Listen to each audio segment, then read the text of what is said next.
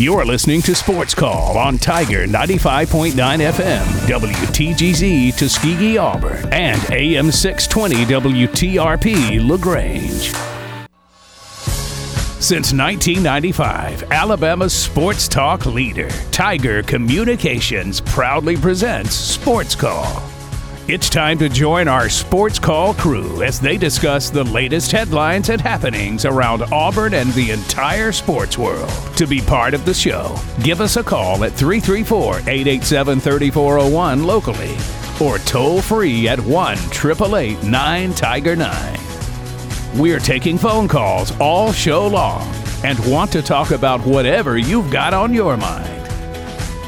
And now, coming to you live from the loveliest village on the plains, Auburn's first and Auburn's favorite sports talk show, Sports Call. Welcome, Auburn, into this Friday edition of Sports Call live on Tiger 95.9, the Tiger.fm, and the Tiger Communications app. My name is Ryan LeBoy. I'm the host of this show. Today, I've got Cam Berry and Brooks Childress with me here. A shortened edition of Sports Call today. Going to get off the air just before 5 o'clock as Beauregard High School basketball coming on the air around 5 o'clock.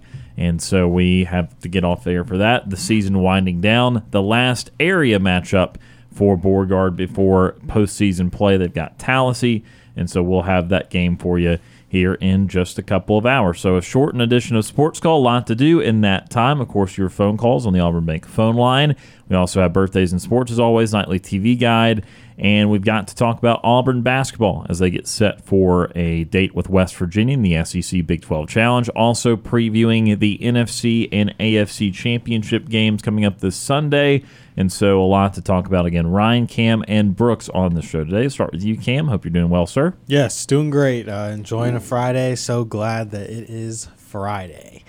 Looking forward to the weekend, full of sports, championship Sunday, watching some Auburn basketball against West Virginia, and really just the whole SEC Big 12 Challenge as a whole. Should be a lot of interesting games to watch, and maybe throw a little bit of NBA in there. But yeah, doing well. Auburn women's basketball got the win against Kentucky, so that was a big win for them away. And happy for those ladies. Aisha Coulibaly had a great game. I'm doing great.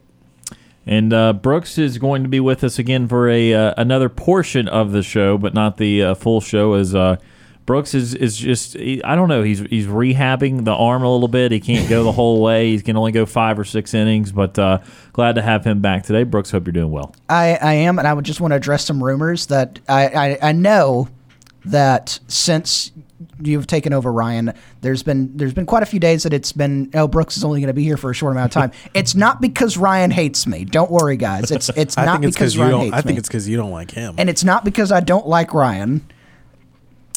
All right, maybe it is a little like no, it's not. I do like Ryan. It's just coincidence. We've gotten into a busy part of the year for extracurricular activities for me outside of sitting in the studio and talking sports. But I enjoy every single moment that I get to come in here and talk sports with you guys. It's going to be a great show today. Can't wait to hear from all of our callers. Like you said, Cam, big win last night for the Auburn women's basketball team, a road game. They've won 2 in a row in conference play, getting set for a Monday night matchup, and this is their next one against Florida coming up this Monday. And, of course, can't wait to talk about Auburn basketball, getting ready to play West Virginia. Auburn gymnastics getting ready for a big meet tonight versus NC State, another top 25 matchup for the Tigers. And, big weekend of sports. Can't wait to fill my hour here with you guys talking all about it. Yeah, absolutely. So we'll make the most of your time today, Brooks, as we start to look forward to, again, another Auburn basketball game day coming up tomorrow against West Virginia, the SEC Big 12 Challenge as a whole. The last rendition of this before, as we've talked about this week, before the SEC and ACC start a challenge, kind of more lining up with the future TV agreements, basically, is why that is going to happen.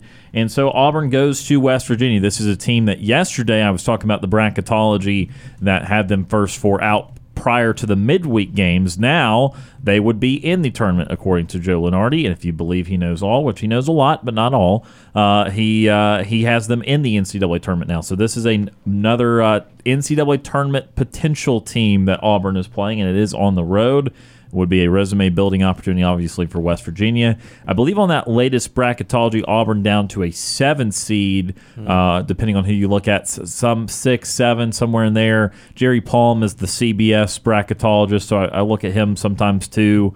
And so it just depends on who you ask. Also, I want to just throw this out there as we start to get a little over a month away from the NCAA tournament, is that, remember, Birmingham has NCAA tournament games this cycle. And so, according to Lunardi, I think these sites are decided upon by the NCAA tournament, as in like what seed lines go there, because I've seen Lunardi have 8 9s go to Birmingham. However, I saw in Jerry Palm's with CBS, he had 7 10s going there.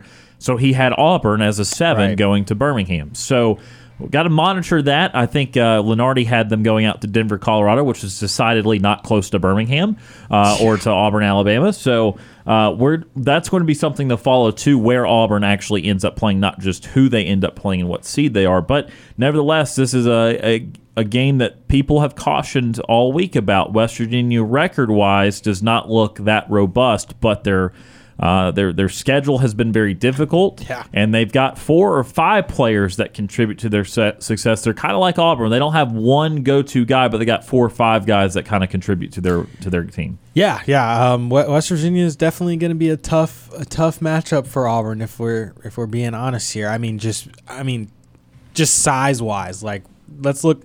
I have the size of their lineups right here. 6'3", 185, 6'4", 205. Those are their 2 guards. 3 forwards, 6'7", 210, 6'9", 225, 6'10", 285. So they're big. Big boy. Yeah, they're big. So it's definitely they're a physical team. The Big 12 is tough, so you can say, oh, their schedule's not that good. But, I mean, if you look at the rest of the Big 12, their conference is very good. So you got to kind of take into account, like, oh, they might be – They're on the lower side, but of a very good conference, which makes them still a quality team. So if you're Auburn, you got to be disciplined. I mean, Auburn struggled. I mean, I guess this is my first time on since the home win streak has ended. So that loss against Texas A&M was definitely tough to swallow. But they came out hot and could absolutely not stop Tyrese Radford whatsoever. And he could do whatever he wanted to do on that court. Jalen Williams only getting 5 shots in the entire game. That's just something that can't happen. You kind of have to have him in the flow of your offense. It's just not something that can go missing. I mean, he was 3 for 5 from the field. Yes, 0 for 2 from 3, but still getting him involved is something that's so crucial. He did have 7 assists. He led the team in assists, and that's great, but we need his scoring more than anything. We need him to be aggressive. And Alan Flanagan had a clunker of a game as well, 3 for 10, and Janai played fine. But he and Allen and Wendell, Wen had a fine game, 16 points, but Flanagan going 3 for 10, 0 for 3. I don't know what it is. It's like he'll have 3 really good games that you'll watch, and then he'll have that one game where you're like, man, what are you doing? And that was one of those games where he did not play well. He just was forcing shots that were not within the flow of the offense, I feel like. He wasn't looking to pass. He wasn't really, he was taking care of the ball. He didn't have any turnovers, but still, forcing up the shots was taking away open opportunities for other things in the flow of the offense that was already struggling as a whole. So you can't fall back into that if you're Auburn. And you got to be able to be aggressive with your forwards and with your guards. And so it's just going to be interesting to see how Auburn really plays this game, because West Virginia is a good team, and it's going to be tough to match up against them. Yeah, this is going to be a fun game, like you said. It's going to be an interesting matchup to watch Auburn go up against the size of West Virginia. This is a good resume building game, as we talked about. Yeah. They're a team that's flirting on the bubble. They play in a really good conference. They don't have the best conference record there, but that's because their conference is so good. You look at them. You step out of conference play, you get a little break from the SEC action, where this you win or lose doesn't affect where you're seated in the SEC tournament come time in March. It does affect, like I said, does affect your resume when it comes to the NCAA tournament, because if you stick a win versus West Virginia, say West Virginia goes down the road, knocks off a Kansas State, knocks off a Kansas, knocks off a Texas somewhere down in their conference schedule after this weekend, it looks really good on your resume that you beat that West Virginia team. You've got a couple teams. This West Virginia team beat a Florida team earlier this year, lost one to Purdue. Purdue's got is the number one team in the country, but it's still on Purdue's resume. That's a good win for Purdue, is knocking off that West Virginia team. You're going into an environment that it's a great basketball environment at Morgantown, West Virginia. Bob Huggins has done a really, really good job in his years there at West Virginia to build that program up and to put it on the level that it is right now.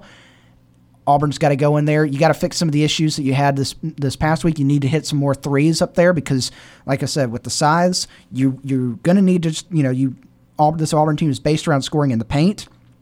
But getting in there, getting into the trees of that West Virginia team, it's going to be a little bit harder to score in the paint. So you're going to have some more of those threes fall. They only hit three balls the other night against Texas A&M. That's not going to work this week. You got to hit a few more than West Virginia or against West Virginia.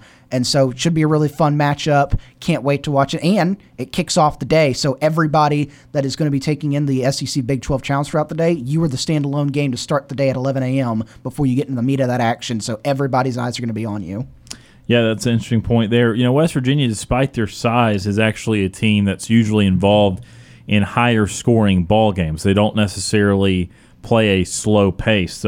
This year, West Virginia averaging 77 points per game as a team compared to Auburn's 72. And West Virginia allows nearly 69 points a game to Auburn's 63. So they both have a plus minus of around 8.5, 9 points.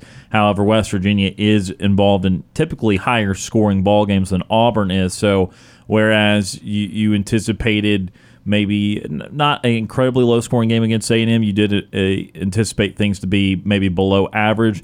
This, I would anticipate an above-average pace, and I would anticipate Auburn will need to score. Obviously, they gave up 70-some to Texas A&M, so ultimately they were going to need to score in that game too.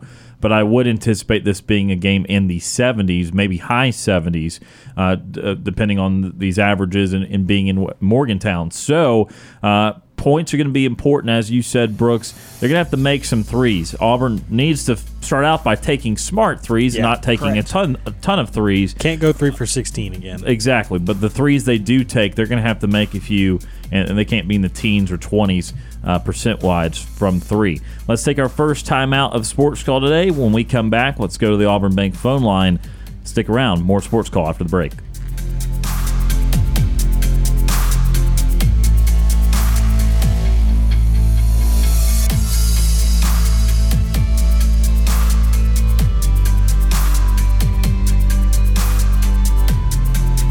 Stay tuned. You're listening to the multi-time Abby Award-winning Sports Call. Want more Sports Call? Check us out online at sportscallauburn.com.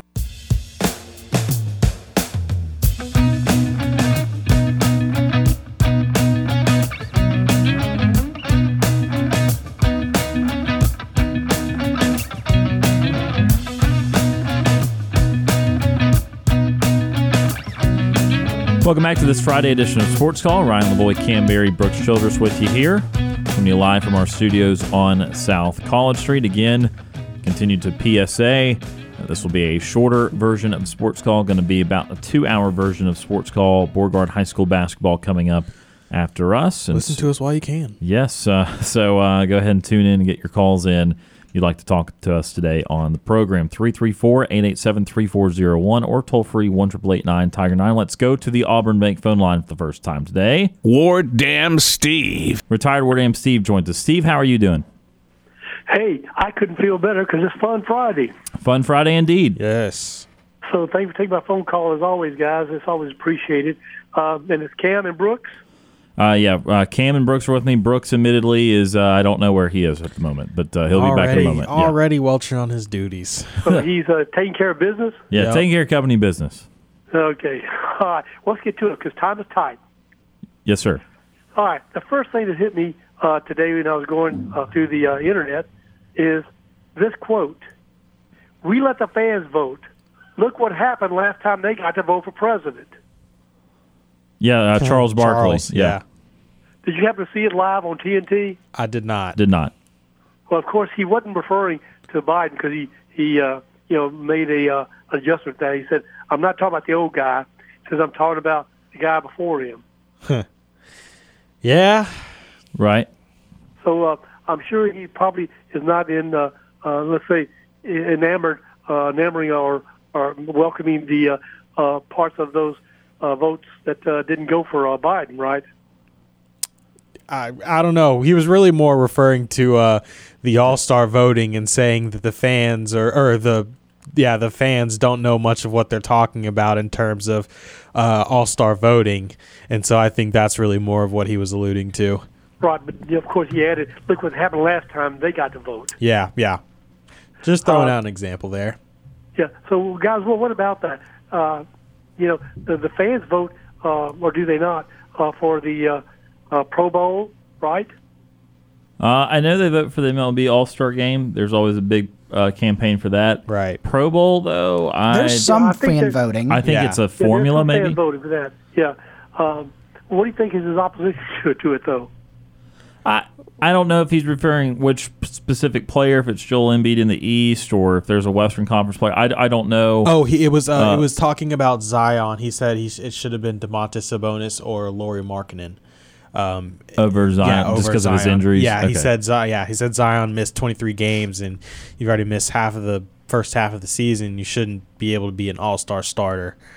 Right. So that's why. But I think formality-wise, I mean, these guys will still get on the team because there's other ways to get on the team because I think the coaches and the players kind of vote the reserves on there, and then the fans might get the last. Isn't there two guys at the end, and the fans may vote the last? Yeah. But I think he, being an all-star, still being an all-star. So as long as you make it. I mean, no one starter doesn't matter, right? When you read off the accolades at the end of the career, you don't usually say how many times you're a starter, just how many times you're an all-star. Okay, so his comments were the fan vote was not that impactful then. Not really. No, not really. Okay. Yeah, it's just something to make sure the fans are engaged. Exactly. Yep. All right. Well, this one caught me by surprise. I want to get your comments on it, guys. Comes from AL.com, and the quote that got me to read this says, Rob Dauster on Auburn, quote, I think they're the biggest fraud in the country, honestly, end of quote.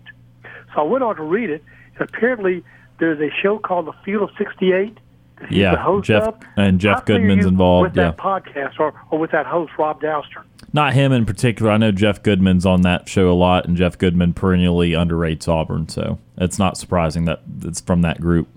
So I'm trying to figure out what's the reason he's highlighting or focusing on Auburn, because he went on to say that apparently the metrics, he says, doesn't support it. He says their best wins are Arkansas at home, and they beat Northwestern on neutral, they beat Florida, they beat Mississippi State. They haven't really beaten anyone that jumps out at you. He says, I'll say this so you guys don't have to say this. I think Auburn's the biggest fraud in the country in terms of where they are ranked and what their metrics are compared to what they are as a team. Well, first I'd say to him, if I was there, hold on, man. I don't know who you are or what your expertise is, but if you're going to be saying those kind of comments, say it to, I don't know, Ken Palm or the other people who do the rankings, right? They're the ones that come up with these rankings, and so he's calling them a fraud in their rankings, right? Yeah, I guess so. I mean, does he have a problem where Auburn? I mean, I don't know where they are in Ken Palm. I know they're like 32nd or 3rd in the net, which is Ken Palm has dropped them from 16 to 24. Gotcha. I mean, that all seems fair to me. I mean, in the 20s or 30s. I mean, I know they're ranked 15th right now. That will drop even with the win against West Virginia. I imagine they'll drop a couple spots even if they beat West Virginia. So, I mean, I don't think that the 20s or 30s is vastly overrating Auburn. Well, he says he makes a point of their metrics apparently, he says, aren't what the team is. Right, and I don't know where St. Mary's ranks and all that, but I remember when we were going through St. Mary's being like 8th in the net. I don't think they're the 8th best team in the country, so there's always going to be some metrics that don't align. And using his logic, I pointed at him, well, if you're going to do that with Auburn, how about, are we going to overlook Kansas? They've had 3 losses, and some of them were not even near as competitive as the ones that Auburn has played. And if you're going to do that, by the way, how about Temple and what they did against Gonzaga? What about those kind of metrics? So I don't get this guy. Why is he picking on selecting out Auburn? If you go, call some other teams out while you're at it. Right. I mean that's just his opinion of the most one. I'm sure he'd probably think there would be others, but I mean that's just if you go through the most, you don't usually go through a whole litany of teams you think are overvalued. But But isn't that strong to say they're the biggest fraud in the country? I mean I don't know who the biggest fraud in the country is. I haven't thought about it. I do think it's strong. I don't think it's Auburn, but again, that's a topic they thought about. That's not a topic I have thought about. So, yeah. Anyway, I just thought, wow, maybe you guys know how good of an expert this guy is. But if you're going to have a bone to pick somebody, do it with Ken Palm or the other people who put their metrics in and do their rankings. Right? Sure. It's not Auburn's fault. Sure. All right. Now I said this Fun Friday, so I got some fun facts for you in the playoffs coming up this Sunday. Yeah. And it comes from Bleacher Report. And I thought these are some interesting fun facts here. They talk about Purdy, in fact. And I thought I didn't know this, but he is the only rookie quarterback to start, to possibly go to a Super Bowl game. Right, I think rookies are 0-4 in the conference championship game, something like that. Yeah. So, anyway, here's some other stuff. He says, no rookie has ever started a Super Bowl. He's the first rookie since 2009 to make the championship weekend. I didn't know it's been that long. Was that Mark Sanchez, probably? Yeah. Is that who it was? So. Mark Sanchez, yeah, I think with the Jets. Mm-hmm. Okay. And then this is really interesting. In August, they say Purdy almost lost the final roster spot to back up Nate Sudfeld. I didn't even know who's Nate Sudfeld. He's I think he came out of like Arizona or Arizona State, one of the two, and he's been a backup in the league for a handful of years. He's never done anything of relevance. He's just been a backup. So are Purdy's, I guess his even being in the playoffs, are they just pure chance, luck? Yeah, it's pretty improbable. I mean, he was going to be their third quarterback this year, and we debated all offseason if they should stick with Garoppolo or if the Lance move made sense, and then they both got hurt within 10 games, and so crazy stuff. That takes a lot of unpredictable outcomes to get to Brock Purdy, and then the fact that he's been good, and that they haven't lost. So truly a very unlikely tale. So if I were him, I guess I'd say I won the lottery. Pretty much, yes. Well, Mr. Purdy, it doesn't stop here, has also done this. He's the only Mr. Irrelevant quarterback to throw an NFL pass. Wow. Yeah, that is not surprising. Usually when you get that far down there, you're like you said, he barely made the roster, right, as the third string quarterback. So most of those guys, are really practice squad players, alternating in and out of the active roster and don't even see the field. So that's not surprising at all. And then they go on to say this remarkable stat. He's also the only rookie to win his first 7 starts with a 16-4 TD interception ratio. That's pretty darn good. Right, 4-1. Yep. So, you guys, I'm still going with the favorites. In fact, the favorites have changed in the Cincinnati and Kansas City first Kansas City was favored by 1.5 points. Then it swung over to Cincinnati being a 2.5-point favorite. Now it swung back to Kansas City. What do you make of all that?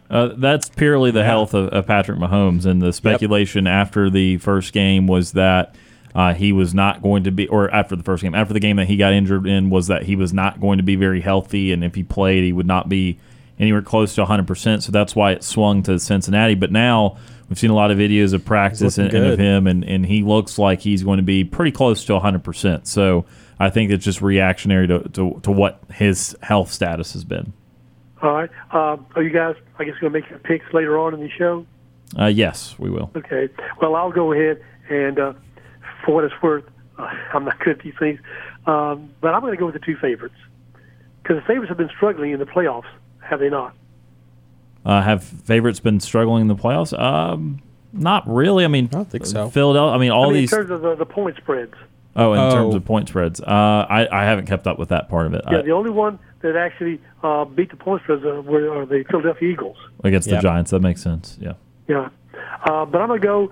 These are very close, lines anyway. So I'm going to go with San Francisco. I'm sorry, with the Eagles and with Kansas City. Kansas City. Yeah. Although Burrow, apparently, some people are making the joke on some blogs. They call it not Arrowhead Stadium, but Burrowhead Stadium. Did you know that? Yeah. Yes, I've seen some of that. Some of the players have been calling it. Some of the Cincinnati players have been calling it Burrowhead because Joe Burrow's 3-0 against Kansas City. Yeah, I did not know that he was 3-0 against them. So, with that said, guys, do you know of anybody, friends, relatives, that's going to the West Virginia game? Not that I'm aware of, no. No. Do you have any sense of what kind of turnout there'll be with Auburn fans there or not? I mean, I'm sure a few will make that trip just because it's so rare, and you like to go to places for the first time. But it's still a long way, and you have to plan that thing out a little bit. Yeah, West Virginia's a drive. Well, I heard your stats about the heights that we're going to be contending with their basketball players. Is this a really, really, really bad matchup for us then? It'll be tough. It'll be interesting because, rebounding stats, as you've talked about, Steve, not in Auburn's favor most of the time this year. But West Virginia is not especially a great rebounding team despite being pretty big.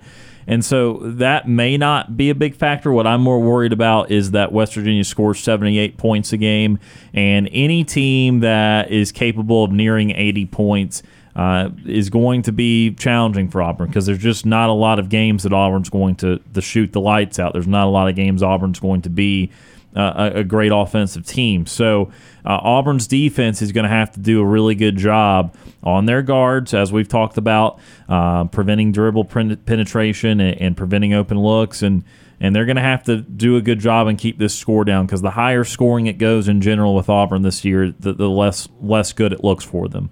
What do you know about, what is their primary, strength? Is it 3-point shots? Is it in the paint?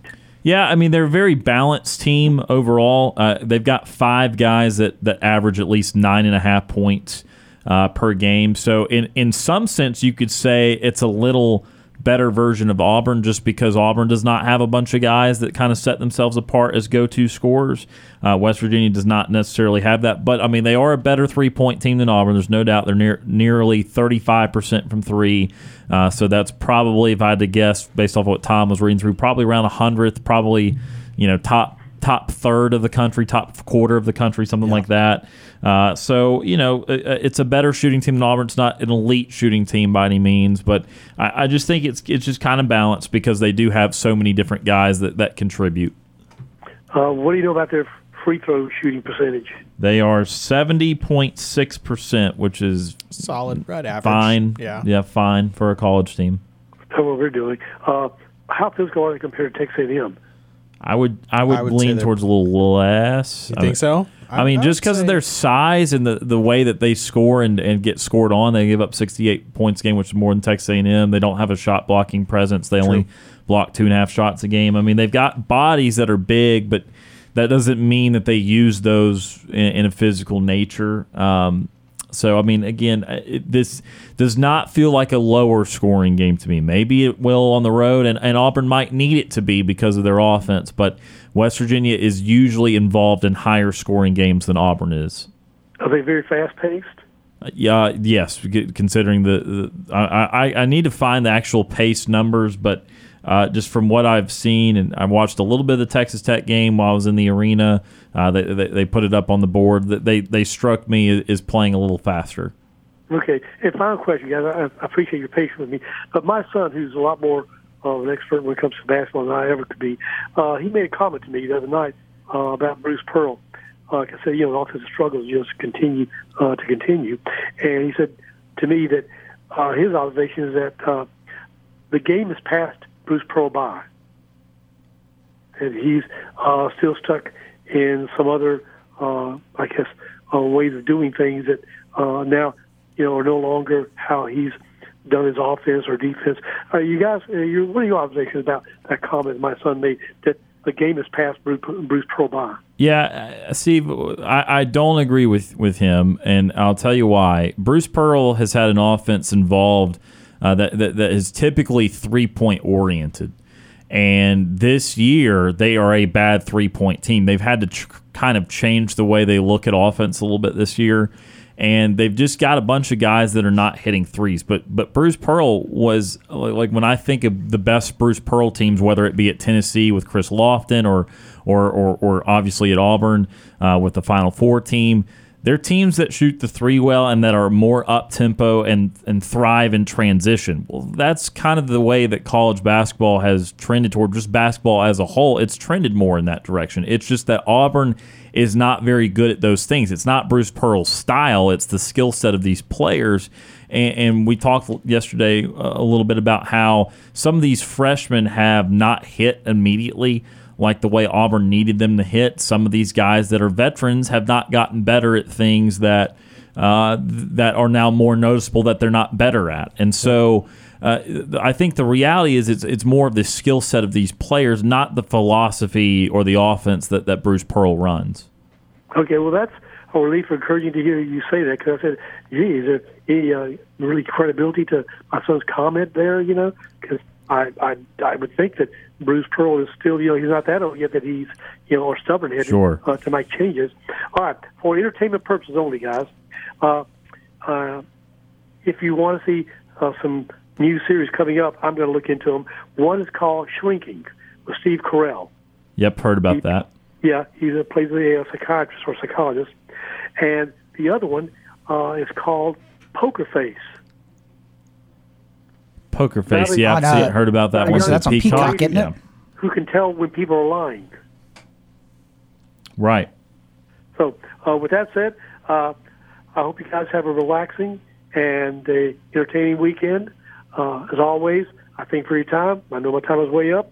I'll look forward to talking to you guys on Monday, and maybe we might get back on the winning trend again. All I know is I hope to gosh I'm not yelling, don't go for the three. Don't do it. All right, guys. War Eagle. War Eagle. That is retired War AM Steve joining us on our Auburn Bank phone line. We need to take our next break of the show. More Sports Call coming up right after this.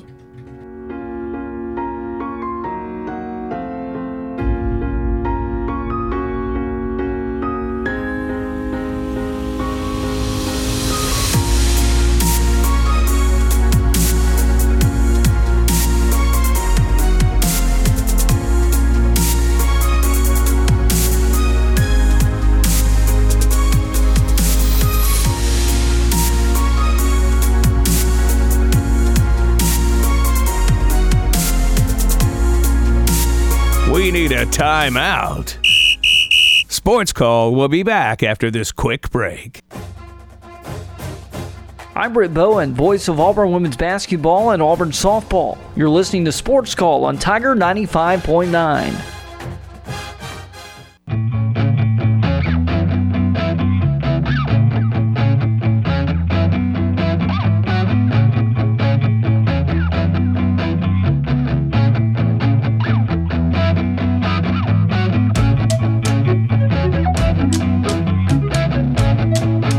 Welcome back to Sports Call here on this Friday. Ryan Lavoie, Cam Berry, and Brooks Childress. appreciate retired Ward Am Steve for joining us on this Friday edition of the show, which we're almost halfway into because, again, Beauregard High School basketball coming up in just an hour and a half or so. Let's go ahead and get to today's Birthdays in Sports. It's time for today's Birthdays in Sports. Birthdays in Sports presented by Max Credit Union. Christy Tolliver turns 37 today, current WNBA guard for the Los Angeles Sparks and assistant coach of the Dallas Mavericks, selected third overall in the 2009 WNBA draft by the Chicago Sky out of Maryland. Go Turtles! He's back, has also played for the Washington Mystics, two-time WNBA champion, 2012 All-WNBA second team, three-time All-Star, and while at Maryland, she was a 2006 national champion and 2009 ACC Player of the Year. Christy Tolliver turns 37.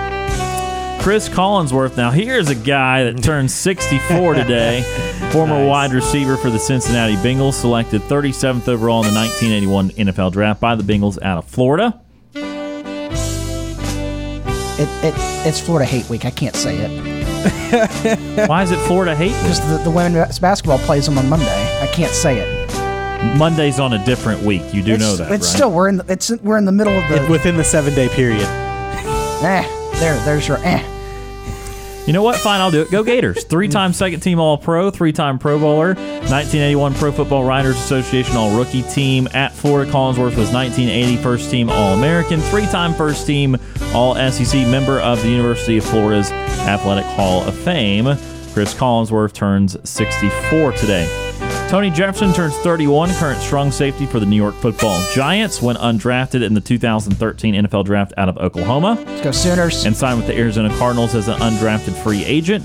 Also played for the Baltimore Ravens and San Francisco 49ers. At Oklahoma, Jefferson was 2010 Freshman All-American, 2010 Big 12 Co-Defensive Freshman of the Year. Tony Jefferson turns 31 today. And Julio Teheran turns 32, a current pitcher for the San Diego Padres, two-time All-Star, most known for his time with the Atlanta Braves. Also played for the Angels and the Tigers, struggling to hang into Major League Baseball. I think Teheran started, 5 straight years on opening day for the Braves? 4, 5, like 6, Somewhere. 7, 4, 5, 12. something. 32. 32 is now the age of Julio Teheran. From birth. Was a part of it. Frustrating for Teheran because he was a part of those rebuild Braves where he was going out there with like a mid-3 ERA and going like 10-13, and then the Braves started to get good and he started to decline around them, and just the timeline never worked out. Just hate to see that for Julio Teheran, but he turns 32 today, and those are the birthdays in sports presented by Max Credit Union. Yet Julio Teheran, in his career, 78 and 77, a 3.80 ERA. He had a year with the Braves, so his first year was 14-8 with a 3.2, but his second year, he was 14-13 with a 2.89 ERA. Kind of unfair that year. Then had a year at 3.21 ERA, where he was 7-10. So naturally, when they started to get good a few years later, he'd have a 9-9 record with a 4 ERA. So just kind of rough stuff. Yeah, but Julio Teheran, much appreciated for cutting the teeth with some of those rebuild Braves teams. Thank you for your service. Not my only memory, but my most prominent memory of Teheran was in 2013, I believe. It was Chipper Jones's last year. I had gotten tickets to see it. It was my first Braves game at Turner Field. And I got tickets that day, and it was supposed to be Tim Hudson's day to pitch. And I had a Tim Hudson jersey. He was my favorite player at the time. Well, it rained that day, and then it coupled with the rain, the Yankees were coming into town either the next day or the day after. And so the Braves decided, hey, it's raining out here. We want Hudson to start that first game versus the Yankees. So they called up Teheran from Gwinnett and had him do a spot start that Sunday. So I got to see him pitch that Sunday, but I wanted to see Huddy. I did get to see Chipper though, which is more important. That's still heartbreaking, but a less heartbreaking version of what's been going on in the NBA with stars playing or not playing on the road and having kids travel hundreds of miles to see them. It's a dilemma that unfortunately you just can't perfect there. Some guys get injured, some guys end up sitting. Sometimes the rains come. Sometimes the Yankees come. At least you saw a baseball game that I day. did. Could have gotten completely rained out, which would have been even worse. Wasn't pretty, but it was there. At least they did play that one. But one final timeout here in hour number one. We'll wrap up hour number one. Say goodbye to Brooks Brother for the week in just a couple moments.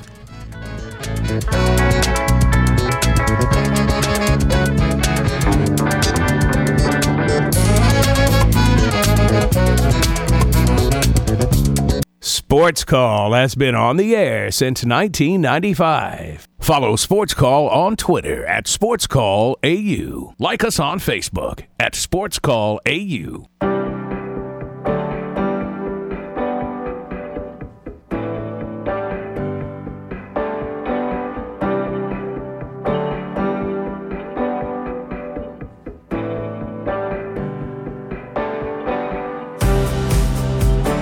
Welcome back to Auburn's first and Auburn's favorite sports talk show. This is Sports Call. Ryan Lavoie, Cam Berry, Brooks Childress with you here. Again, short show coming up at 5 o'clock or so, Beauregard High School basketball. Stick with us for the exact time on that because high school sports always subject to move around a little bit without warning, honestly. There was a game with Smith Station earlier this week where we could have started a full hour late and we ended up starting right around on time. Yeah. So you just never know. But again, just 5 or so minutes left here on this edition of Sports Call. You know, Brooks, what I just realized. What is that? You didn't wear a hat today. No, I didn't. And that's a rare occurrence. That is rare. I kept seeing you today. I was just like, something's missing. Brooks looking good today. I don't know what's going on exactly, but looking suave, young man. And it's without the hat. So just a few minutes left here in the hour, Brooks. Let's start with some conference championships. Which one are you looking more forward to? I think probably the one I'm looking most forward to is, I thought I had an answer when I started this question, but I didn't. This answer, but I thought about the other one in my head. Honestly, I think the one I'm looking most forward to is the Chiefs and the Bengals. I'm seeing Mahomes versus Burrow again. It's starting to be. I know this is thrown out there a lot when teams. I heard it a lot the other night when I was watching that Grizzlies Warriors game where it was a quote a budding rivalry. Yeah. And it feels like this is kind of a budding rivalry where they've played in some important games last few years. Obviously, Burrow and the Bengals kept the Chiefs out of the Super Bowl last year. Went on to the Super Bowl. Joe Burrow's he's a likable guy. Like he's one of these quarterbacks that comes in. He's darn good. So cool. And he's Joe Shiesty, Joe Shiesty. He really is. He is phenomenal. He's a great quarterback. And you really want to see him take that next step, get a Super Bowl. I don't know, there's no quarterback here this weekend that's like legacy is affected by not winning or by winning because Mahomes has already had his Super Bowl. Perennially in championship games. They're in their 20s. Yeah. That's a short way of saying what you're about to say. They're in their 20s. Yes. Joe Burrow has got many more opportunities. Brock Purdy, nobody expected him to be here anyway. And Jalen Hurts, with the way this Eagles team is constructed, probably going to be back in almost the same position next year. So nobody's legacy is going to be hurt. But I really want to see Joe Burrow get that Super Bowl. He's got a national championship and he's got a Super Bowl appearance. And if he can get that Super Bowl, that would be great. So I think I'm looking more forward to that game than over the other one. But the other one's pretty intriguing because I really want to see Brock Purdy do good as well. Absolutely. Yeah, absolutely. We will. Cam and I will talk a lot about this in hour number 2. We do have to get one more phone call here before the end of the first hour. Let's go back to the Auburn Bank phone line. Next up, Daryl from Auburn. Daryl joins the program. Daryl, how are you doing? Hey guys, I was going to wait till about 5:30 to call you, but since you got a short show, I'm calling early. Is that okay? Absolutely. Okay. I worked in a downtown restaurant. I saw some tour buses come through. Isn't the gymnastics meet today? It is. They play they compete against NC State 7 o'clock tonight. 7 o'clock. Okay. Well, they came through the downtown area. I guess it's tour buses from the gymnastics opponent about 11 or 12, and I told my coworkers, like, well, it's going to be a busy day. And isn't that sometimes arena? Fridays usually are too, I would say. Yeah. Isn't the arena sold out for that game? I believe there's a few standing room only tickets left, but all seats are. Yeah, and all butts and seat spots are sold out.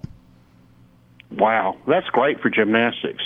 Absolutely. A lot of interest in the gymnastics program. And I think that's great. And I don't know how much revenue that generates. What's the gymnastics ticket cost?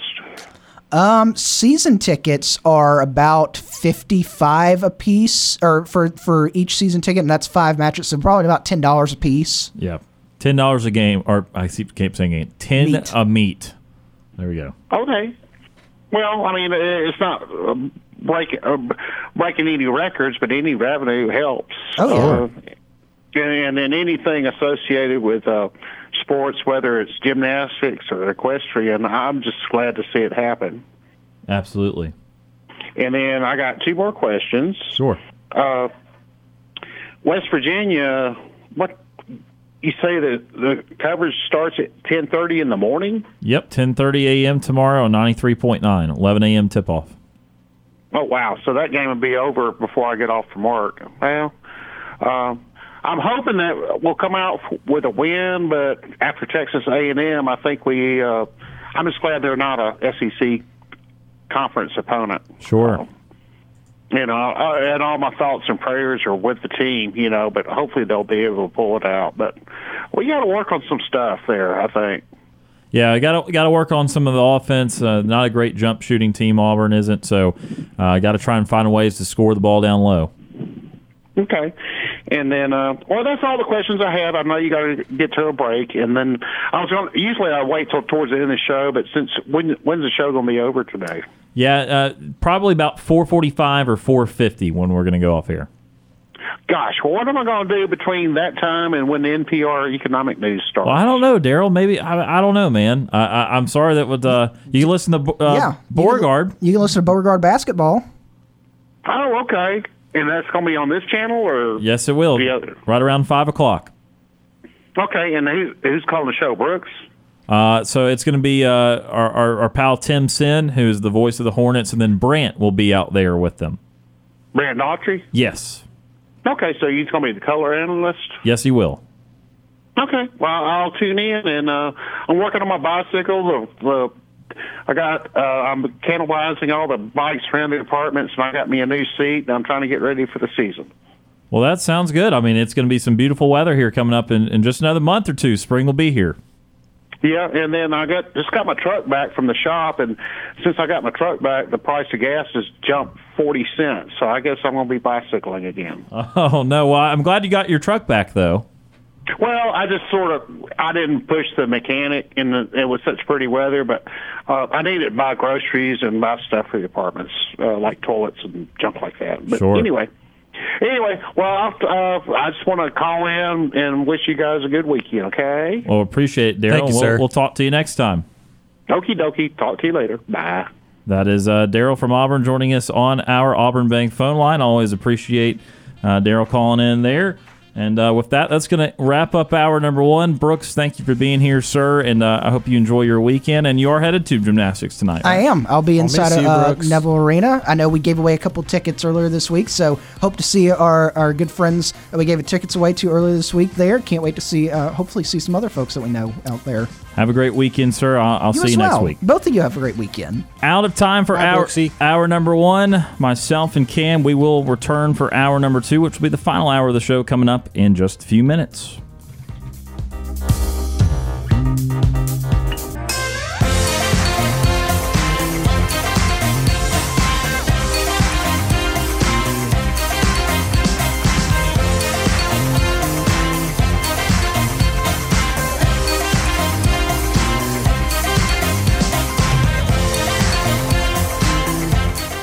One hour of our show is in the books. We've got more to come. Stay tuned for another hour of Sports Call right after the break.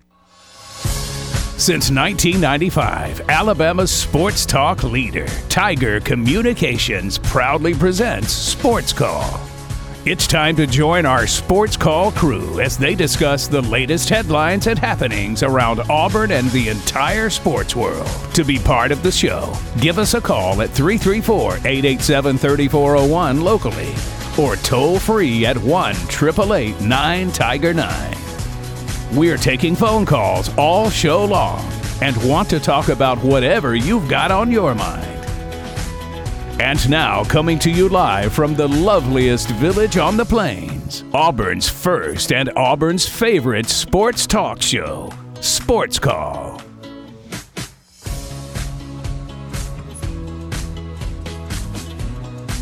Hour number 2 coming up right now of Sports Call. Ryan Lavoie, Cam Berry with you here for the final hour of the show today and for the week. Beauregard High School basketball coming up just after 5 o'clock on our airwaves, so we're going to get off just before 5 o'clock today. So just another 45 or 50 minutes here on the show. So a lot to talk about with Cam Berry. Again, my name is Ryan Lavoie, and let's start to preview some football here this weekend. We'll, again, circle back to Auburn and West Virginia. As they've got a game in Morgantown tomorrow morning, and we talked a little bit about that in hour number 1. If you did miss that, the Sports Call podcast is brought to you by Coca-Cola. If you ever miss Sports Call live, or if you want to hear something again, make sure you go back and listen to our show on demand wherever you get your podcast. Enjoy an ice-cold Coca-Cola to go along with the hottest sports talk. Coca-Cola, taste the feeling. So with that, let's move on to the AFC and NFC championship games. NFC is first up, so we'll talk about that. 2 o'clock this weekend on Sunday. Eagles, 49ers, I think the clear 2 best teams in the NFC, really were all season long, even with the Vikings record-wise being good for most of the year. I think we could see that their run was a little bit different than these 2 teams. So what do you think about this Eagles-49ers matchup? Very defensive matchup. It's going to be interesting to see. I think the Eagles are definitely going to have to rely on their passing game a lot more than their run game, even though they are such a strong run team. Just that the 49ers, their run stopping is the best in the league.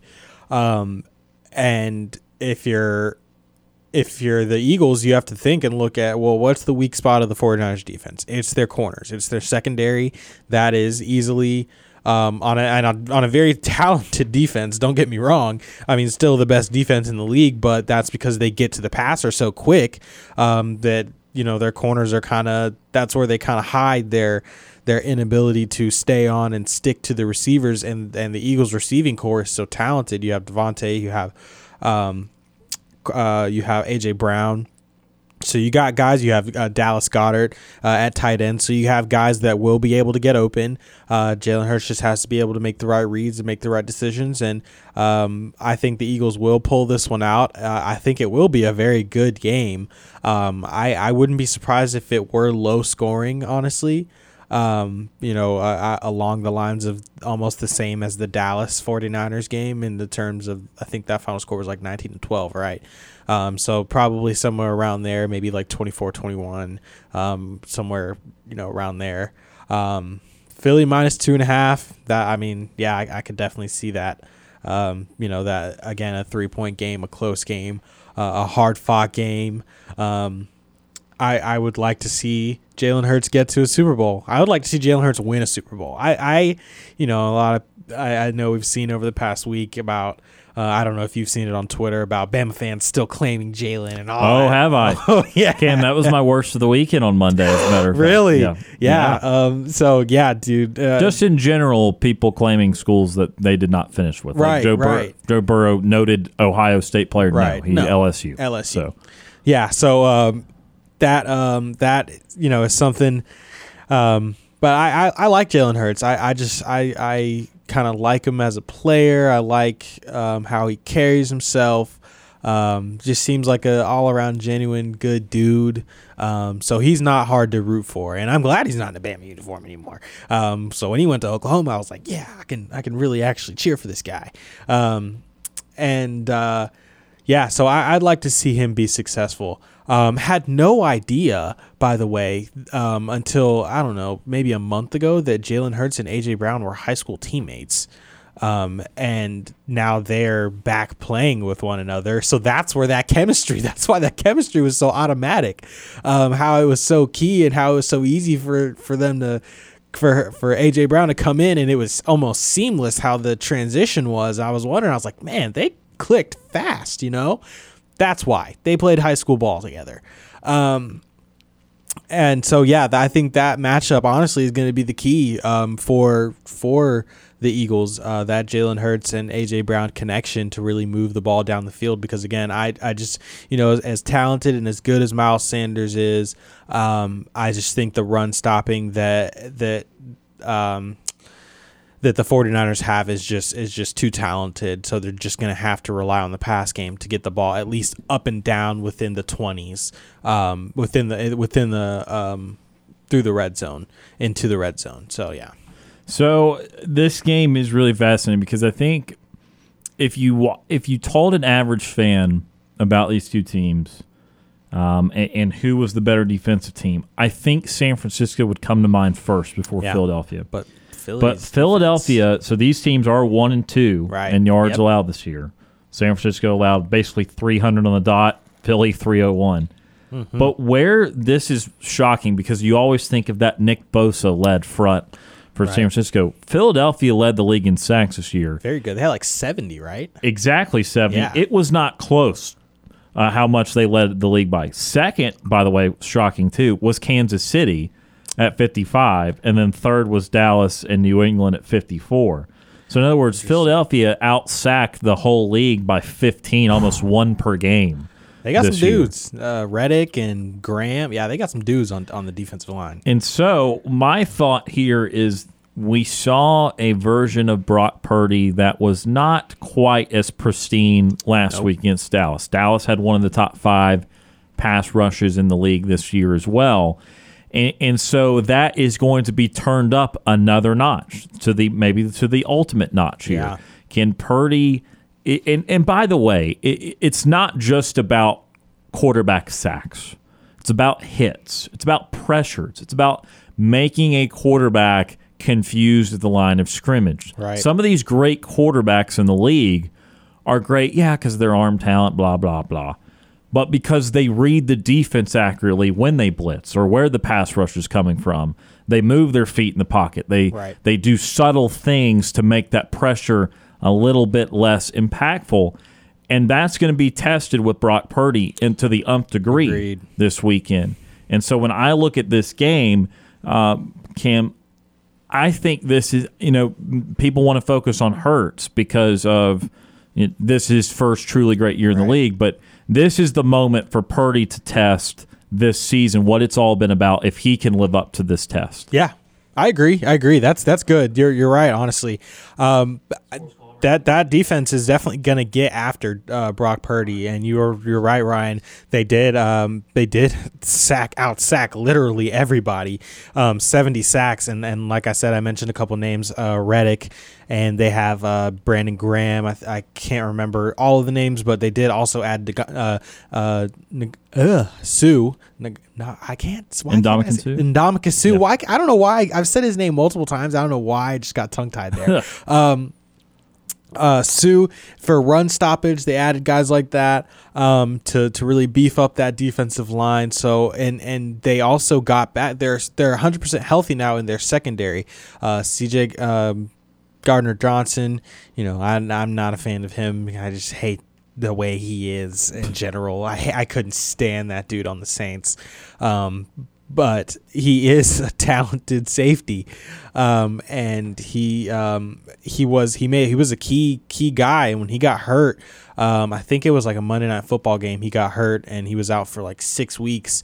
And Dallas, they went and Jalen was hurt, yes, and they played a really close and high scoring game, but not having Gardner Johnson out there, I think, was super impactful for the Eagles in general. And you got to be able to, pay attention to that. They have lockdown corners. Darius Slay is out there, so they have a lot of talent all over that defense. And it's going to definitely put Brock Purdy to the test. I 100% agree with you, Ryan.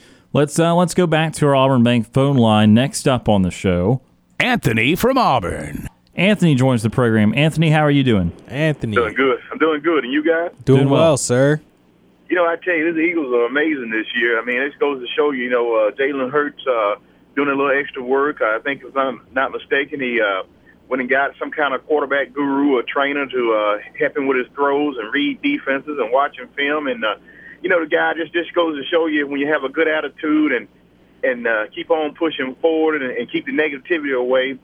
And, publicly he never said anything derogatory or never pouted, when things weren't going good or his way at certain times through his late college career and early pro career. And I tell you, just a class act. But I tell you, Philadelphia can win this whole thing. And they can win it. They play in team ball. Jalen being the leader of that team, they behind him 100%. You can see that on the field. The players are interacting with him and whatnot. All they got to do is what they've been doing, playing good defense, playing special teams, and then from an offensive standpoint, yeah, Jalen's going to have to do what he does with his running ability, the throws that he can make, and then that running game they got. They got 2 or 3 running backs, if I'm not mistaken. Sanders is the one that comes to mind the most for me. Right. He's their top running back. They got 3 running backs that get it done week in and week out, get those yards. They split those carries and get those yards and get in that end zone. And, Gainwell and Scott. Yeah. And, Jalen, he does some pretty good fakes when he put it in the running back belly and ride him a little bit, then either let him keep it or pull it and run it themselves. So he going to have to be – Jalen Hurts going to have to be on the game, on the money. I know they kind of scaled back a little bit the last couple of games with his shoulder injury, but, hey, he's going to have to be on the money and put it all on the line this weekend.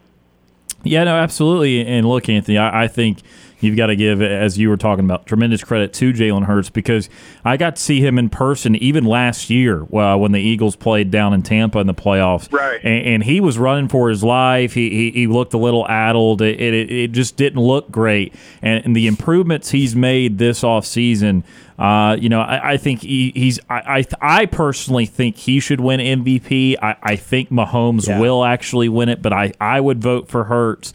And certainly along those lines as most improved player because, again, last year there were still some real questions about him as an NFL quarterback, and you saw how damn good the Eagles were this year when he was in the lineup for him. And so I'm looking forward to this matchup. Both these defenses are going to give great tests to these offenses, but Philly being at home with the improved Jalen Hurts, I think you've got to give them the edge. As far as the voting, when is the voting start? So they're already voting. Yeah, they've already voted. They're voting now. I think they announce it like the week before the Super Bowl. So I guess in like a week or two, I think they have NFL honors like the week of the Super Bowl. Yeah. So a few days before the Super Bowl, I think it all gets announced. Well, would the votes be in before the game this weekend, or you guys don't really know?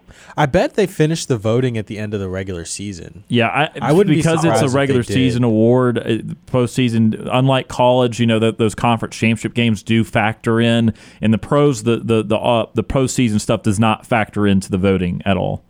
Okay, I was thinking maybe if it did, a good playoff win this weekend could probably go ahead and boost them over Mahomes. But sure. if it went that way, but I tell you, we'll see what happens with that. But he's certainly worthy of that. In regular season, 14-1 as a starter until he got hurt there. To my understanding, I don't think Philly has ever won that many games in the franchise history. I mean, you guys know. I'd have to look that up. They definitely had their best start in franchise history. I think they started off 13-0, if I'm correct. Yeah, something like that was their best start in franchise history. They went 15-2, didn't they? Yeah. So, I mean, if they went 15-2, they used to play 16. 14-3. Oh, no, they lost 3. Okay. So, maybe. It's probably as many or one less because I don't think they've ever won 16 in a year. Other than the other time Philly went to the Super Bowl with Tyrell Owens, if I'm not mistaken, the only time I've heard anything from them when Dick Vermeil was on TV in the locker room there crying and carrying on in the 70s when I was a kid watching Monday Night Football. They got to get it done, and they're crying and carrying on. And I think that pushed him on into the broadcast booth for about 20 years or so before he came back coaching again. But I tell you, this is going to be a big weekend, and I think everybody's looking forward to it. I know I'm looking forward to these games, and we'll see what happens. So, guys, I appreciate everything. Where's JJ? I hadn't heard him on the show last week or so. Oh, Anthony, do you not know? He is no longer the host of this show. I didn't know that. Yeah, he left the last day of December was his last day here. He's moved on to other opportunities. He'll continue to call Auburn softball for the Auburn Sports Network coming up here in a few weeks, and so he'll be in the area. But I am now the host of the show. JJ has departed. Okay, well, congratulations then. Thank you, Anthony. I appreciate that. I'll be calling in, and we're going to talk, and we're going to have some fun. You guys have a good weekend. Yes, absolutely. Sir. Sounds you good. As well. Right. Thanks. We'll talk to you later, Anthony. Appreciate that phone call. That's Anthony calling from Auburn right here on the Auburn Bank phone line. So, yeah, that's pretty good preview. He talked about the Eagles, too, and the 49ers. Pretty good preview of the Eagles 49ers. Again, the first game coming up on Sunday. You're officially going Eagles? Yeah, I'm going Eagles. I'm going Eagles, too. I appreciate the Brock Purdy story. But this ain't it. But like I said, and I also the underrated part here is, again, that defensive line. And look, you talked about it too before the phone call there with Anthony. The A.J. Brown dynamic has helped tremendously in the growth of Jalen Hurts. And that's still one of the most puzzling trades of the offseason that the Titans did that. I know they didn't necessarily want to have to pay him a lot. They're paying Tannehill a lot, Derrick Henry a lot. I get it, but still – that has just not functionally been a good trade for Tennessee. It's been a phenomenal trade for Philadelphia, though, and A.J. Brown's had a huge year for the Eagles, so that connection will be very much on display on Sunday. Man. When we come back, we'll preview the AFC Championship game between the Kansas City Chiefs and the Cincinnati Bengals. That and more coming up next.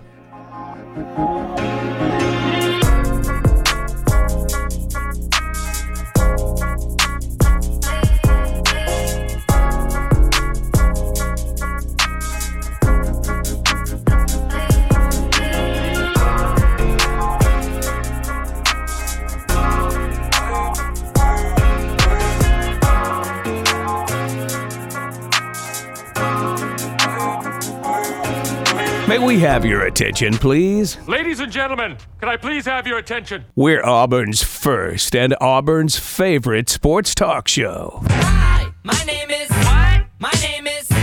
My name is... Sports Call on Tiger 95.9. I'm Trevon Reed, former Auburn Tiger football player, national champion. You're listening to Sports Call on Tiger 95.9.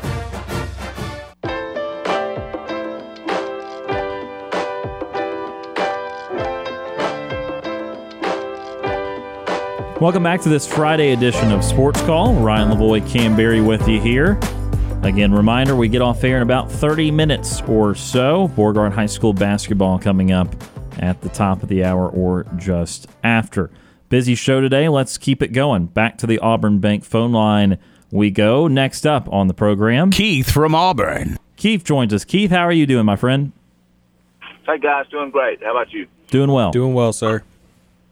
Hey, I heard you, somebody talking earlier about Jalen Hurts, and I know you mentioned something about in relation to Joe Burrow.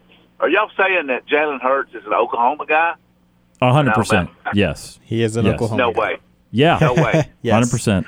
Started at Alabama as a true freshman, played 3 years there. When he left Alabama, said Alabama will always be home for him. He did wear the logo of Oklahoma and Alabama on his helmet. Now, I'm not saying that because he played at Oklahoma that he got to the NFL. I think it helped him. I'm not arguing that fact, but in my eyes, he'll always be a Crimson Tide quarterback. So then, Jameer, So now, did he win a national championship at Oklahoma? He did not. Nope. Did he win one at Alabama? He did. I rest my case. Yeah, that's not what it's all about there, Keith. You can't claim every single time a player is successful, no matter where they start or where they finish. When he went to Oklahoma and got Lincoln Riley's coaching, that aided him tremendously in being able to be a quarterback that was draftable into the NFL. And I understand he had successes at Alabama, but are you going to claim now – Jahmyr Gibbs, he went to Georgia Tech then, right? Since his last year was at Alabama and the last year doesn't matter? Or Jameson Williams? Okay, so you're – okay. All right. I just wanted to make sure because – I'm just saying he played 3 years. Joe Burrow, and we'll go to that too, he was a backup and a third-string quarterback at Ohio State, and he left and went to LSU, and he claims LSU is his scoop. He won a national championship there. I agree with that. I totally agree with that. I just want to make sure, Keith, that people don't have a double standard. If you want to say that guys that play wherever they play the most at is their school, okay, we at least can respect each other's disagreement there. That's all I'm saying. But for the there's some people out there, Keith, and you're obviously not one of them, so this is not applying to you here. But there's some people that will just claim whatever school that they want to because it's their fandom, and they'll say, "Oh, well, no, Jameson Williams did go to Alabama," and all these guys, even if you're using a different argument. So again, you're saying, "Oh, Jalen Hurts played more at Alabama." All right, fine. So then that would not apply to some other guys that finish Alabama, like I said, Jahmyr Gibbs in his last year. So Jahmyr Gibbs. We're talking about one person. Sure. Jahmyr Gibbs. Sure. Or Jameson Williams, who finished at Alabama after went to Ohio State. So Did Jameson Williams win a national championship at Alabama? Who? Jameson Williams? No. He did. Yeah, he did. They lost to Georgia the year Jameson Williams was on the team. I'm sorry. Okay. So he can claim whoever he wants to. I understand that. I'm just saying that Jalen Hurts signed with the University of Alabama out of high school. He was a true freshman, the first to ever start for Nick Saban at Alabama, won a national championship, and he lost the job. And look, you play who you think's going to win the most ball games. Well, I don't have an issue with that. He transferred to Oklahoma. I didn't have a problem with that.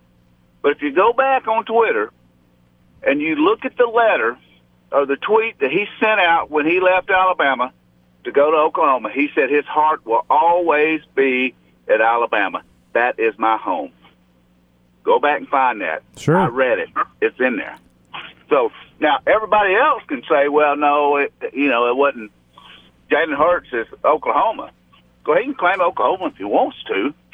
But I know what he said in his tweet when he left, and I was gracious and thankful that he did what he did where he was at. Jalen Hurts is a superstar in my eyes, okay? Sure. Yeah, he lost the starting job at Alabama, and I hate that. I'm not. But, hey, okay, he lost it to Tua. Okay, who's got the last laugh right now? Well, right now it's Jalen. Yeah. Absolutely. I mean, this guy is a class act. Sure. And just because he left Alabama and went 1 year and played for Lincoln Riley, the sons of the God have fallen on Oklahoma, and he's the greatest thing. No, he's in Alabama. He went to school at Alabama, got his degree at Alabama. And y'all telling me he's going to claim Oklahoma as his? I didn't say who he's going to claim. I'm just saying who developed him at the end, which is why he's able to have part of the reason why. And then second, when Roger Goodell reads the card, he doesn't say the University of Alabama. He says the University of Oklahoma. I know what Jalen Hurts said when he left. Okay. And that's fine. I understand that. But I just don't understand. I guess Alabama's been so successful that everybody wants to down the fact that he played at Alabama for 3 years, signed with him as a true freshman, first quarterback ever start for him as a freshman, carried him to a national championship game, but yet he's not an Alabama guy. He's an Oklahoma guy, played 1 year. I don't buy that. I just don't buy that. It don't make no sense to me. It does not make sense to you that, again, the reason he's in the NFL is because he transferred to Oklahoma so that, A, he could start, because backups typically don't get drafted very often to the NFL. It's very rare. It can happen, but it's rare. I agree with that. I'm not arguing that fact. And I'm not arguing if Jalen Hurts can claim whatever he wants to claim, but I'm just saying. I'm telling you who he claimed. He claimed Alabama. Great. Okay, and again, Keith, my argument here is I don't want people to double dip. If you're going to say... What are we double dipping? You're not double dipping anything. I've seen Alabama people. Okay, I've seen people. Same Twitter that you get on. I'm not Alabama people. I'm one person, and my philosophy on this is that I know what he said when he left Alabama. I know what he did when he was at Alabama, and I hated to see him lose that job too. But Nick Saban, and he may not be the greatest coach in the country. Everybody can argue that, but he's going to play the quarterback that he thinks can win, give him the best opportunity to win football games. I hated that for Jalen Hurts. But, it's the double standard is yeah, he lost his job, but he stayed faithful to the process that Nick Saban talks about. And what happened when Tua got hurt and went down? He came in and he won the SEC championship game. He's an Alabama guy at heart. He always will be. Yes, he did, because of NIL and everything else where you can transfer and do all this stuff. That's great. And I didn't blame him for doing that. I was as the biggest fan as anybody. That, yeah, he's going to Oklahoma, and I wished him the best. But everybody wants to say, well, and I don't know, Peter Goodell, he can't even spell his own name in the NFL with all the crap they got going on up there. But I'm just telling you, Jalen Hurts will always be an Alabama player. He played 1 year at Oklahoma, and he had a great season. And I am so proud for him for doing that. And he's worked his butt off to get to where he is right now. But all the reports that you see about Jalen come out of Alabama, not out of the state of Oklahoma. So go back and read that and look at that and see who claims Jalen Hurts. It's not Oklahoma. It's Alabama. That's all I'm saying about that. I just don't buy that. Yeah, I can understand Joe Burrow. He didn't start at Oklahoma State or at Ohio State. He left because he couldn't get on the field. That's a different story. And he goes to LSU and he wins a national championship. So if I did the same thing, I'd claim LSU as my school. But Jalen Hurts was recruited by Alabama, was signed by Alabama, was a true freshman that started for Alabama, the first ever under Saban, and won a national championship. But just because he lost his job, and he played out the whole process, and he got his degree and then left. Sure. But y'all want to say he's an Oklahoma guy. I don't buy that. His diploma says he graduated from the University of Alabama, and he won a national championship there. In my eyes, he's from Alabama. Okay. Now, I'm not talking about Jameis Winston or Jahmyr Gibbs or whoever. I mean, in this new NIL deal, I mean, Joe, whoever can go transfer wherever they want to. If they ain't going to play and they ain't going to get to start, then I don't blame them. Go transfer. That's just the life. That's just what we live in now. But right. I just don't, and I respect what y'all are saying. I understand that. I'm not. That just. Yeah, Keith. All I'm saying is, and you're keeping it consistent. So again, I'm not even trying to argue with you personally. Oh, I understand. And so I just don't like double standards, and so that's why I brought it up, is because a lot of people, again, not you, but a lot of people I've seen have had double standards. If we all want to say that, like in Jalen Hurts' case, it's where you played the most, it's where you won a championship or that sort of thing, that's fine. I just don't want it to be turned around the next time it benefits a certain group of people to say that. And that goes for any fan base anywhere. Yeah. All I'm saying is let the individual and the person that played the game decide that. Fair enough. And he said he was in Alabama, true and true, and Alabama was home for him. Yeah, he did what he did to make himself better for an opportunity to play in the NFL. And I don't think Nick Saban sat over and said, "Oh, no, don't do that. Don't do that."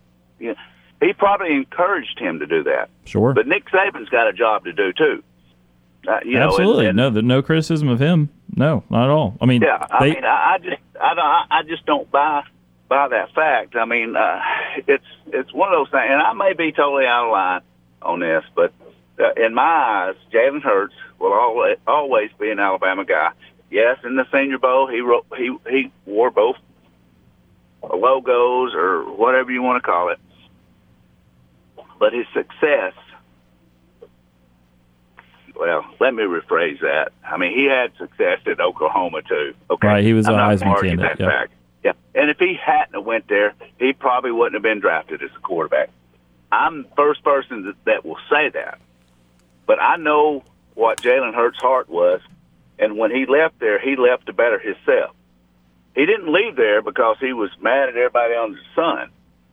Right. Yeah, he carried it with him, and he got better as he progressed with that. So, I mean, everybody can say that they want to. Well, and Roger Goodall, he can say, well, he graduated from, he didn't graduate from Oklahoma. He played a season at Oklahoma. He graduated. From his Alabama. diploma says the University of Alabama, not Oklahoma. So, I just have a difficult. I'm not an NIL guy. I'm a Gene Stallings guy.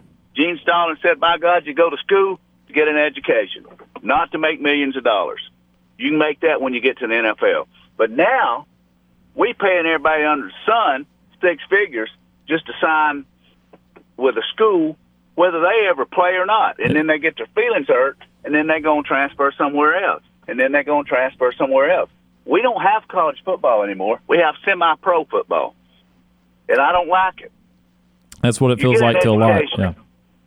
You get an education when you go to school and on the college ranks. You don't go, and now you do. You go there because I'm the first one to tell you, Alabama, players sign with Alabama because what they're going to do? They're going to get in the NFL. Right. And they're gonna get NIL money like everybody else. But I don't think that's right. Back in the day, you signed a scholarship because you got a free education. Right. Not that you're gonna make 7 figures a year, and then after your first year you didn't start, you're gonna leave and go transfer somewhere else, and then transfer somewhere else, and then you play 8 years in the NCAA. And then so who you gonna? Okay, what's the dude at Georgia? That I don't know where he's at now. He left Georgia, went to West Virginia. Now he's somewhere else. Oh, JT Daniels, yeah. Yeah, okay. Who's he claiming as his team? I have no.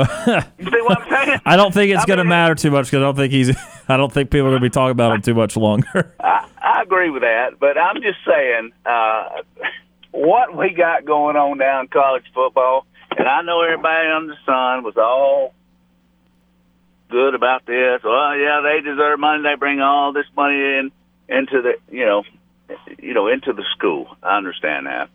I don't have an issue with that. But these are 18, 19, and 20-year-olds, and we're going to pay them 7 figures just to sign a contract, right? Or a letter of intent to go play at a school. And then and in the case of Rashada from Florida, then get asked, or he asked out of the letter of intent when when it wasn't look like they were going to come up with his money. So I get it. I get it, Keith. Certainly the genie went way out of the bottle there, and it's great. Let me say this in closing, and I know I've been on. I'm taking up Steve time now. I've been on too long, but I will say this about Jalen Hurts: he can claim whoever he wants to. And he's a class act. Sure. There's nobody that's walked, that's played at the University of Alabama, and that's got an education there, that's got more class than Jalen Hurts. And I hope the guy wins Sunday or Saturday, whenever they play, and I hope he wins the Super Bowl because he is a class act. That's all I'll say about that. Whether he can claim whoever he wants to, but I've read the tweet. I read what he said when he left the University of Alabama, and he said his heart will always be crimson and white and the University of Alabama. Now, he does show class. He did play at Oklahoma, and he did get to the NFL, and he wore both logos on his helmet, and that's fine. I mean, listen, Jalen Hurts is smart, okay? That's why he's where he's at right now. Yep. So kudos to him, guys. I wouldn't call in to argue you guys. I just, it kind of rubbed me wrong way when everybody says, "Well, Jalen Hurts, the Oklahoma guy." No, he's not. In my eyes, he played at Alabama, and that's my eyes. I mean, everybody, 15,000 Auburn fans would say, "Oh, no, he won a national championship at Auburn, but he went to Oklahoma. He's an Oklahoma guy. He played 1 year at Oklahoma. I think he played 4." At Alabama. It might have just been 3. It was 3, yeah. It was 3. Yep. So I don't think he stayed for the 8 or 9 years you can stay in college football now and play. We had COVID 17 years ago, so, you get 8 more years to play. You got guys out there that's 30 years old playing college football. Things have changed. That's all I'll say. Yes, but, they have. Good luck to Jalen. Guys, y'all do a great job. I don't normally call in and argue about something, but hey, it's all good, Keith. That's all good. When difference of opinion is always important in sports talk, and look, we certainly do respect your opinion. Well, I do appreciate it. You guys, y'all keep up the great work. Do a great job. I always will continue to listen. I can't always call in, but I enjoy what you guys do. Y'all are spot on, and just keep up the great work. Appreciate Keith. That, sir. Have a great weekend. That is Keith from Auburn joining us on our Auburn Bank phone line. Always appreciate Keith, and yeah, we disagreed there. That's 100% fine, and Keith still made incredibly valid points. And ultimately, like Keith said, it's up to Jalen Hurts too, where he wants to claim, and other people can't speak for you there. So Jalen Hurts wants to claim Alabama, then that's totally fine, and he has been incredibly loving of Alabama in the past, and I think our argument just was that he grew a lot at Oklahoma in ways that he was not growing in 3 years at Alabama. And look, again, I appreciate consistency, too, at the end of the day. And Keith points out there with roster movement, there's not much consistent about how much you're going to get paid and all the roster movement and going on there. And so the reality is things are continually changing, and that's something that just is part of college football now. Got to take one final break of the show. Man, it has flown by today. We will wrap things up after this.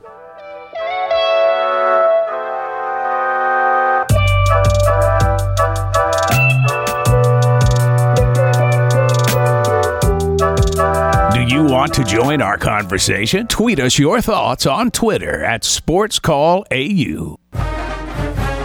I'm Deshaun Davis, former Auburn Tigers football player and all-SEC linebacker. You're listening to Sports Call on Tiger 95.9.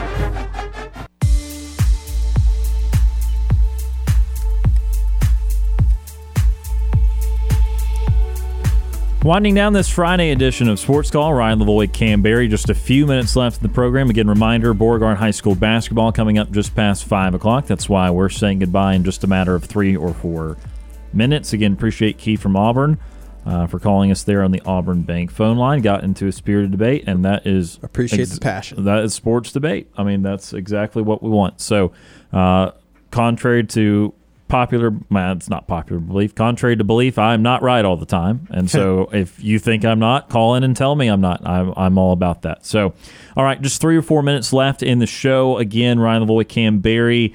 Real quickly, Cam, give me 60 to 90 seconds on that Bengals game that we did not quite get to in the AFC Championship game, and then also 60 to 90 seconds on Auburn and West Virginia closing thoughts. All right. So, Chiefs and Bengals. This is going to be an interesting one. Two solid defenses, right? Especially the Bengals, who have kind of picked it up a lot. Burrow being 3-0 against Patrick Mahomes is definitely something to watch out for. But I am actually picking Kansas City in this one. I think that this is going to be the game that they kind of get that monkey off their back, and the Bengals will lose this game. It will be a good one. I think it'll be a regular. I think it'll be like around the 30s, where both teams will score about 30 points, somewhere around there, between like 27 and 35. It'll be fun to watch, and I mean, two explosive offenses. You can't get much better than that, honestly. And the Chiefs will more than likely move on, in my opinion. For Auburn and West Virginia, another interesting game. Auburn's just going to have a tough matchup. They have to be smart. They have to shoot the ball better, and they have to really play within themselves and not be forced to play how West Virginia wants them to play.